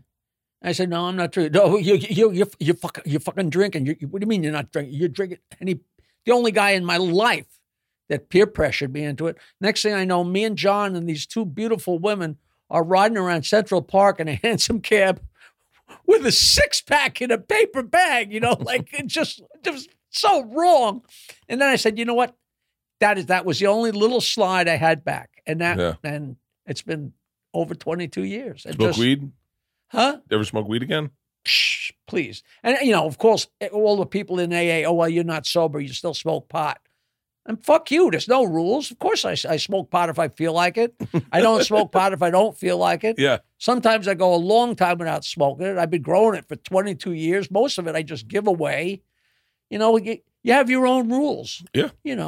And the worst thing about pot is it could loosen you up so you take a drink, but that's never happened. Yeah. And it's really weird. I mean, people that quit drinking, everybody has this story. When you first stopped drinking, I didn't go anywhere for I guess it might have been a week or 2 weeks because I feel like I can't go somewhere. If I walk into a bar, people are like, you imposter. What are you doing here? You're not drinking. Get out of here. Yeah. You don't realize that nobody gives a shit about you. You know what I noticed? I'll tell you, someone was talking about that with me. Someone who had gotten sober and he was on tour with me, and I drink a lot. And he said, I feel so weird not drinking around you. And I said, I don't give a fuck if you drink. I don't notice if you have a drink in your hand or not. All I care about is me. Like you think I'm like, God damn it, he's not fucked up enough. This isn't going to be absolutely. I'm thinking everybody knows. So I said, you know what? And I just said, anybody could stay home and stay sober. I got to go out, and you go out to a bar, and you get a glass of tonic, and put a stirrer in it. Nobody knows you're not drinking. Nobody cares. I mean, well, I'm standing there drinking tonic, and somebody will stand there talking to me for a half an hour and not even take a sip of that. And you want to say, are you going to fucking drink that or not? What the hell are you doing? Somebody's got to drink. And you realize that it just doesn't matter to anybody else. No. And that's it's as obvious as that should be. It isn't. And nobody cares. And everybody says, it's okay if I drink in front of you at dinner. Like, what do my whole family, they're all crazy drinkers. We're all crazy drinkers. And, I don't even deal with it because it's not an issue. I don't think about it. My wife's the only one. Like I'm not drinking right now. And the first night I started, you mean this afternoon or? Well, who knows what happens tonight? But you mean you're taking it light? I've been trying to lose weight.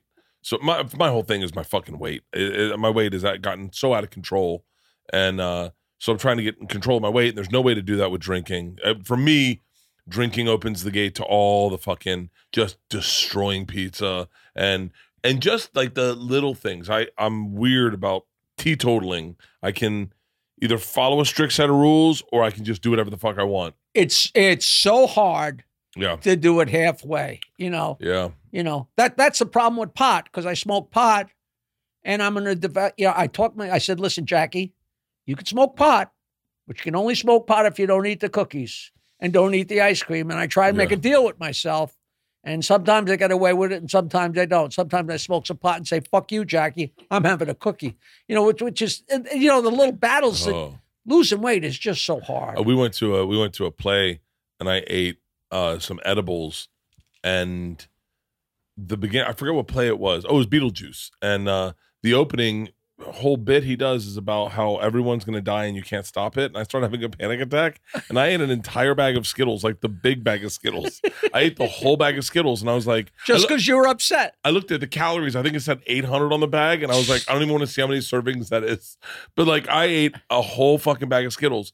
I can get out of control on marijuana. But I'm weird about like the first night I didn't drink. My fucking wife poured a glass of wine.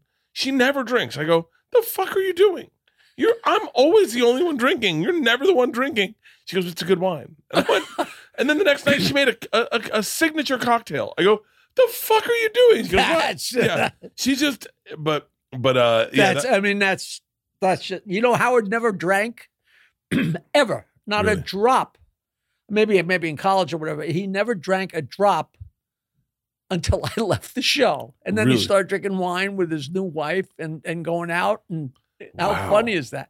Because he never, ever sat and had a beer with me and Fred or Gary. Wait, did Howard like hang out after the show and go, let's go to TGI Fridays? Say that again. Did Howard Stern in after 15 years, there was never, wow, this has been a good year. We're number one. Or that, what a great 5 years. We picked up 20 markets. Let's all go out to dinner. It was never any kind of, there's not even, the few pictures of us together are so rare. There's a picture from when we played softball for WNBC at Shea Stadium before Citi Field. Me, Howard, Robin, Gary, and Fred with our NBC uniforms all together. And then when we got to see the Channel 9 show, the girl that was the publicity person obviously didn't get the memo. So all of a sudden she herds us together. And there's a publicity shot of the five of us. And Gary is even wearing I Stumped Jackie the Joke Man t-shirt. Yeah. And you can read on Howard's face that he's not happy about this because this is his show. And here's what this girl perceived to be the show, which was accurate. Yeah. And here's this shot. But there is no group shots, no ever, let's all go out and celebrate, or let's, or even pats on the back. It just did not exist. It's interesting. I wish when someone dies, their therapist could write a book about them, because I'd love to read I would love to read an honest version of Howard, because the same way they did it to Jordan, like when they had B. Jordan talk about him, and I think it's because everyone seriously couldn't give a fuck. Jordan couldn't affect them anymore. And they were like, oh, he was a fucking lunatic. Like, he was the most competitive person you'd ever meet. He would fuck with you in practice. Like, when they did the documentary on, I guess it was on ESPN, but when they did that documentary on him, I would love to know, because Howard is kind of tight-lipped, but I would love to know what made him great. Like, in his heart of hearts, what story or stories was he telling Howard? What was Howard telling Howard? Yeah. Like, I don't want to give Jackie more money. I don't want to give Fred more credit. I don't want to do this. I don't want, but 99.9% of his calls were so on the money. He hated Johnny Carson. I would bet dollars to donuts. Of course he didn't hate Johnny Carson. He hated Johnny Carson because everybody else loved Johnny Carson, and that was the rub. You know, one of the this is so wrong, but so funny. When we first went to mornings in New York, I say we, Howard's whole thing was that he fought in Vietnam, which if you do the math, he was like 3 years old. And he told everybody he was half Italian and half Jewish. Yeah. Because all of Long Island is either Italian or Jewish, or half Italian and half Jewish, whatever. It made total sense, right? Yeah. And when we first got to mornings in New York, nobody knew anything. It was like hey, I heard a rumor Robin's black. Is that possible? Is Robin black? You know, people really didn't know. And it wasn't the first day. I mean, it was, the word got out or whatever. So I'm playing Stump the Joke Man at Chuckles Comedy Club. And this is real early. Like, you know, we'd been in mornings just for a little while. And, you know, I'd have the guys stand up and ask the questions. And the guy stood up and says, he says, Jackie, can I ask you a question? I'm like, sure. He says, is Howard really half Jewish? And I said, yes. He said, what's the other half? And I said, even more Jewish. Maybe my best ad lib ever, which is so wrong. Oh, God. And the place went just berserk, you know, which is just stupid, you know. Wait, wait. I want to talk to you about, I don't want to keep you too long, but I want to talk to you about. Listen, I got nowhere to go. I'm trying to keep you from drinking. So I'm going to keep talking to you to keep you out of the fucking refrigerator and the wine cellar. That's I appreciate it. Okay. What do you love about open water swimming? Like you swim and one of the big things in the doc is about how you like to get out in the water and swim. I'm a poor kid from the North Shore of Nassau County on Long Island. I never had a pool. Yeah. My whole life, from the time I can imagine being alive, my aunt lived literally a stone's throw from where I live now. Okay? Yeah. So every weekend, my entire life, my Uncle Clem and my Aunt Edith lived on Monroe Avenue, which is it's called the President. This is hysterical. The President Streets in Bayville. I never could talk about this on the air because you didn't want people to pinpoint where you were. Now I don't care, you know. But it's called the President Streets. Monroe, Washington, Adams. I live on Quincy. There is no President Quincy. Whatever fucking idiot named the street. The President Street. So I'm on Quincy and my aunt's on Monroe. And every weekend, my aunt and my mother would take me and my cousin and my brother. And then as more kids came along, and we would spend the Saturday and Sunday on the beach. And the uncles would sit and watch the Yankees and drink beer or booze. And my great uncle Len was a huge politician who was literally the national chairman of the Republican Club. He was Eisenhower's campaign manager in 52 and 56. Wow. So he was always on Meet the Press. So here's the three uncles getting drunk, switching between the Yankees and Meet the Press and getting drunk. It was just, it's storybook, right? Yeah. So I was on that beach all the time, but that's where I always swam. We didn't have a pool, and I lived for it and always loved it. And now I'm literally 20 seconds from there, and I like swimming. It's just so relaxing. It's so great. Nothing weird about me. It's not like, oh no, I love it. I love it too. Look my wife grew up on a lake technically. And she had a lake growing up that they used to go to every weekend. And my wife will just swim into and like, I have a healthy fear of open water just because I grew up on an ocean. And so I understand limitations. I understand riptides. That's a little bit scarier. Yeah. But my wife will swim out deep as fuck and just sit there in the water and float and then swim back. And my daughters are like that too now.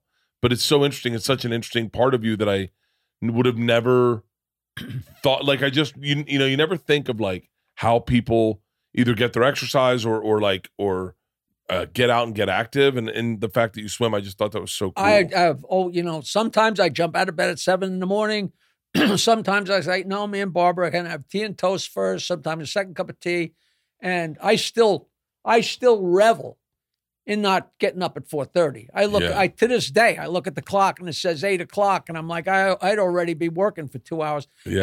And I swim this big loop, and I just love it. And if it's raining, or if it's a little bit rough, and some mornings it's like a pond, and I got a nice outdoor shower. So you take a long swim and then a nice hot outdoor shower. I come home, like I told Ian, one thing I'm not shamelessly plugging my documentary, Joke Man, that's available on Amazon and iTunes. But in the documentary, we spend a whole day. You know, he comes with me in the car to do a gig in South Philadelphia, South Jersey, right near Philadelphia, and it's a long ride. We do the whole thing, and he shoots both shows, and we're together the whole day. Oh, I got a great story for you. But then we get home. When I come home from a gig in the summer or into October or starting whenever the water is reasonable, that's how I end my night. I strip naked. I put on my bathrobe. I go down, strip off my bathrobe, and go for a nice long swim. That's how I end my nights, whether I get home at 11, great. 12, 1, 2. Sometimes I'm coming home from Boston. I get home at 4 because you go for that swim and then take a hot shower. You sleep like a baby. And so I hope people don't think that we stage me going for a swim at the end of the day. It looked very organic, and I understand that. I have a polar plunge, I love cold water.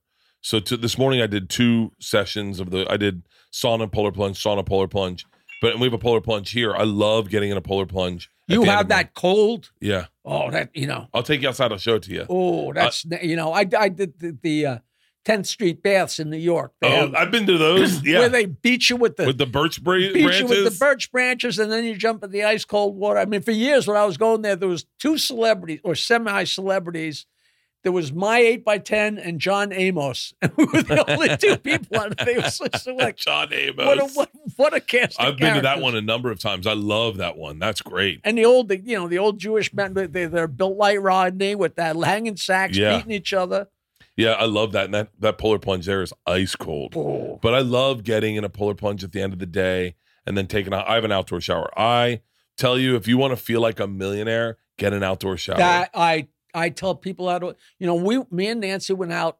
Fred Norris and his wife, she might not even been his wife yet. He rented a house in Amagansett. Now he's had a house out there forever. But they'd rent a house for a couple of weeks. And nobody knew that me and Nancy would go out and spend a weekend with Fred and Allison. Because then the whole time on the show be, what's Fred like? What did he do? He was my buddy. So it was hush hush. Not subversively so, just none of your fucking business type thing. Yeah. But they rented a place with an outdoor shower. And I was like, it doesn't get any better than this. I don't know why. It's a shower. What is the difference? I fucking can't shower inside anymore. I only shower outdoors. My parents came over and stayed with us for a week, and my dad said something, and I said, why don't you use my outdoor shower? Because it's off to that side where my gym is. My dad's like, I don't know about that. And I go, it's completely private. No one will see you. People think you're weird. It's so fucking easier. It's easier to shower outside. It's more enjoyable, especially at night when it's a little cold and the water warms you. It is the greatest feeling I've ever had. First outdoor shower I ever had was on our honeymoon. And I said to my wife, and it was wide open in the treetops. And I said to my wife, I'm getting an outdoor shower. Like, we will have an outdoor shower. We have an outdoor shower here, too, but I'm not allowed to shower here because there's a bunch of women. But, yeah, I Enough said. Yeah, I get you. Yeah, they don't like seeing you naked. Yeah. Apparently, there's a thing called Me Too. You don't want anybody fainting. Yeah, exactly. So, wait, how did you meet Mark Cuban? Oh, okay. We'll get to that. Let me tell you I want to tell you one story first. Sure. So, it's so great to have stuff that just happens. That shows up in the doc. It's terrific. We wanted to get Artie Lang in the doc, and it's hard to meet up with people. Ian was trying to, especially Artie, he's trying to connect with Artie, never connected with Artie. I mean, Willie Nelson was fully into doing it, and it took a year to coordinate so we could shoot him. Me and Willie have been exchanging dirty jokes for 20 years. We're like pals, not knock around pals, but pals nonetheless, because he loves dirty jokes as much as I do. But that took a year. So Artie wants to do the documentary. He gets in trouble. He's in jail. He's in the hospital. He's in rehab. The documentary took so goddamn long to get done that Artie was cleaned up, out of rehab, and out. The documentary wasn't done, so Ian got to interview him. Yeah. It was just great. So we do this 2 shows in South Jersey or whatever, and we get in the car to come home. He takes the video camera and puts it in the back seat, puts it away and puts it in the back seat. and we're driving home on Jersey Turnpike, and the phone rings. Hello?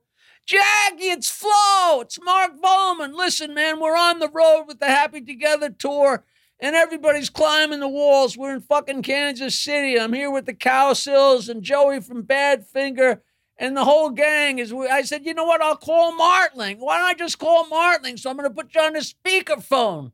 And he puts me on the speakerphone, and I blew them away for 15 minutes, and you can hear the fuckers laughing and screaming. Yeah. Imagine having that spontaneous, but the camera's in the fucking backseat. I was like, so you win some, you lose some, you know. Oh. So I'm working so hard that I'm going to Chicago or I'm going to Boston because they're paying me really well. Yeah. I mean, like, I forget the fact it's fun. I'm getting drunk, getting high. You know, it's such a joy. I mean, it's so hard physically. It's hard to wait, you know,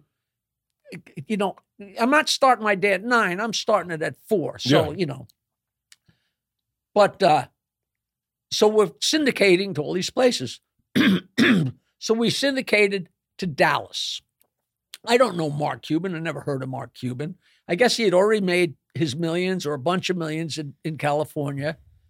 And the guys call me from Dallas. No mention of his name, but I wouldn't have known his name anyway.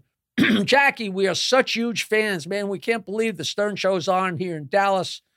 It's really huge. We got a new company going called audionet.com, and we really want you to come out and do a promotion.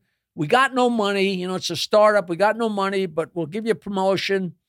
And what it was Mark Cuban went to, I guess was a Hoosier, and went to, is that Indiana State or whatever Probably, it was. And he wanted himself and people to be able to hear the college basketball games on the internet. Now, if you remember long enough ago, the internet was just text. Yeah. And then all of a sudden it was the World Wide Web that looked so much better. And then pictures were added, which was a whole nother level. And then sound was going to be added. So Cuban's on the cutting edge of this, and he wants to have the Indiana State or whatever college basketball games, he wants those to play on audionet.com. And they said, we want you to help. I said, listen, I can't come out there. I said, I'll tell you what I do. Well, I'll do, why don't I send you a bunch of my stuff and you can do whatever you want with it. I send them everything I had, which I don't know what it was. Videotapes, cassette tapes, audio. I don't think I had even CDs yet because I think it was 93. I should look up the exact date. Yeah. But audio on the internet was brand new. It was a whole new, it seems like a no-brainer now, but there was a whole nother level of, because it's so much more bandwidth for a picture and so much bandwidth for audio. Yeah. And forget about the bandwidth for video. You know, it was a slow, gradual thing.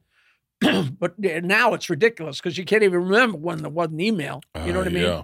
So they take all my stuff and made a 6-hour endless loop. And I guess had a button on audionet.com. So if you're listening to the college basketball game and it's halftime, the college kids could push a button and hear Jackie's dick jokes. Oh. And but I never heard anything from it. They're promoting me. They're talking about me. So that was great for me. Yeah. And they had me on the website or whatever.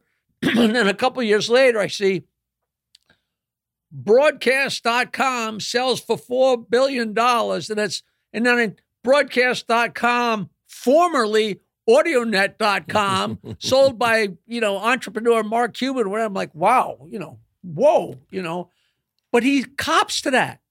And which obviously he did in the documentary. Yeah. It was so funny because Howard got him on the show after I was gone. And Mark goes, I have this on this piece of videotape. I didn't use, of course I couldn't use it. He goes, Howard, I gotta give credit to your guy, Jackie here.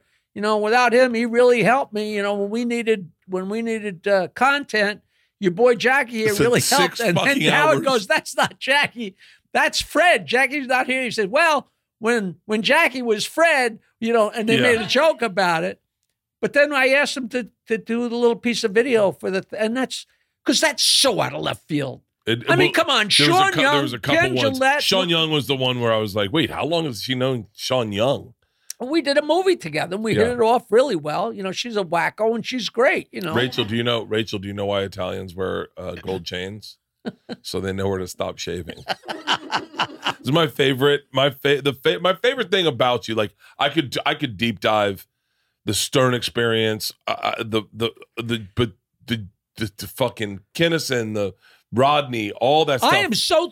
I had no idea what to expect. I had no idea if you were going to know who I was, or if you're going to say, "Now you're a guy that tells jokes." You really think that's fucking comedy? I didn't know. You don't know what you're stepping into. My favorite thing about you is the jokes. You know, my favorite thing about you is the jokes. My favorite thing about you is that, I'm paraphrasing, and correct me if I'm wrong, but you believe the jokes are for us, and so you believe, and that's the beauty of this show. I was like, if I don't get you to tell me some jokes to Chris, why don't you guys come over here so we can sit and Jack, you'll just tell us some jokes. Tell us whatever you feel like your top favorite. Well, jokes. you can't. You know, like who's your favorite pieces of ass in your life? You know, you can't. My wife. Right, your wife. Oh God, that's a stock answer. And come on, guys, sit over here. I'll tell you one modern. So a girl goes to high school prom, and the next day she sends her mother a text. You know this? No, I'm bad at street Mom, jokes. the prom was great, but now I'm at the beach, Mom, and I'm freaking out. I got cum in my hair. So her mother sends her back a text, honey, glad the prom was great. Listen, sometimes when you're blowing a guy and he decides he wants to shoot his wad on your face and he yanks his cock out of your mouth, they can't really control where that stuff goes. Sometimes some of it goes in your hair, but it's not a big deal. Just go in the water and it'll wash right out. So she sends her mother back a text, Mom, thanks for the information, but I meant to type gum.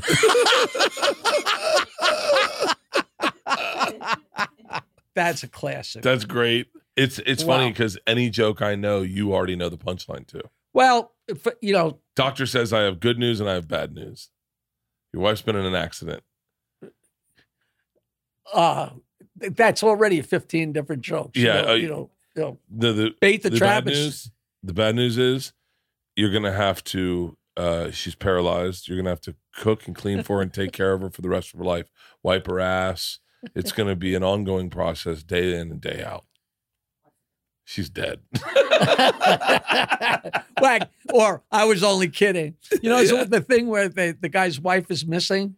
No. And they say, hey, they come to the door and say, listen, we found your wife. We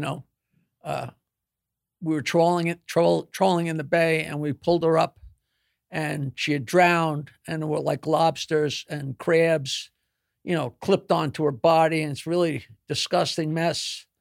What should we do? And he said, give me the lobsters and the crabs and reset the trap.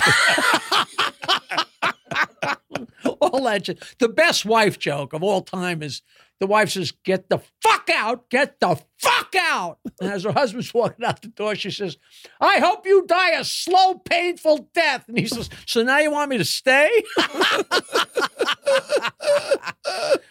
I love them all. Don't. I love all of them. It's the best thing.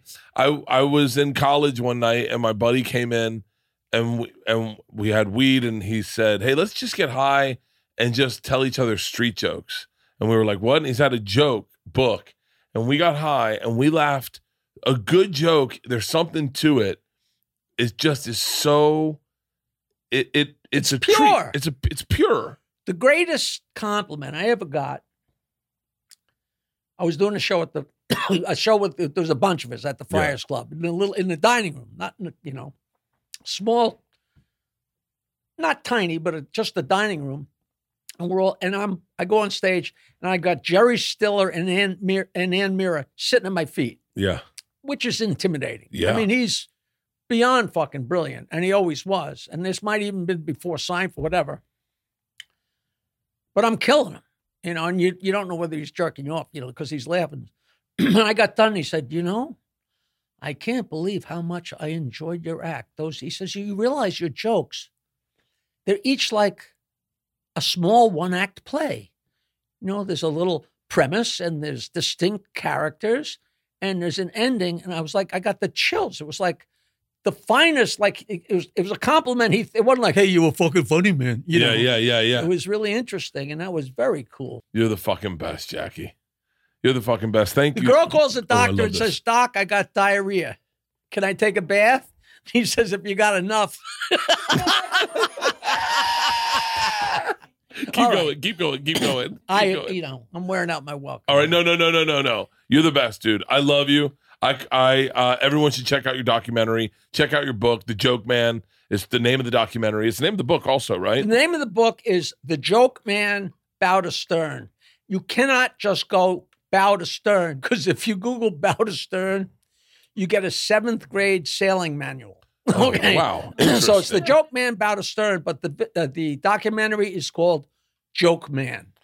And it's doing awesome. well, and I'm It's so awesome. thrilled. It's awesome, and everyone that listens to this podcast knows very seldomly when I get a piece of content for someone to promote, do I read it or watch it? I just kind of watch the beginning and then go, oh, okay, I got it. But I sat through and watched your entire documentary in one sitting and absolutely loved it. You're such a huge part of my journey into where I am today, with from comedy to radio to podcasting. So to sit down with you is a real honor. I love that. I mean, Artie Lang used to come with his friends to Rascals to laugh at my stupid jokes. Artie loves you, and it shows. The one thing that shows in that documentary is that everyone loves you, and I guarantee you that whatever. I think Stern does too.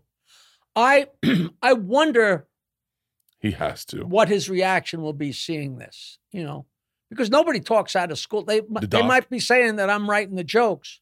Somebody wrote me an email and said, "How funny is it that Howard spent all this money and time on psychiatrists so they could talk him into the fact that it wasn't you making him funny," which is just so unfair, but it just made me laugh, Yeah. No, I think, it doesn't sound like if I get to be where you are today, I'd be a very happy man. It seems like you have, and the one thing I left that documentary with, and this is the one thing I was dealing with to this morning. Like I do my writing every morning, and I try to have one original thought and then work on that thought. And my one word today was surrender. I don't know why. I just said, could I surrender to everything? And because I'm a little bit of a control freak, and could I surrender everything and let everything happen to me and just smile and like my wife does, and smile and let things happen to me and be like cool with where I am and cool with where I go, and just be like, because I used to be that guy. And now I'm this guy that's like really micromanaging. And I looked at your doc and I went, he seems like someone who's really fucking happy. Thank you so Jackie, much. thank you. Fuck yeah.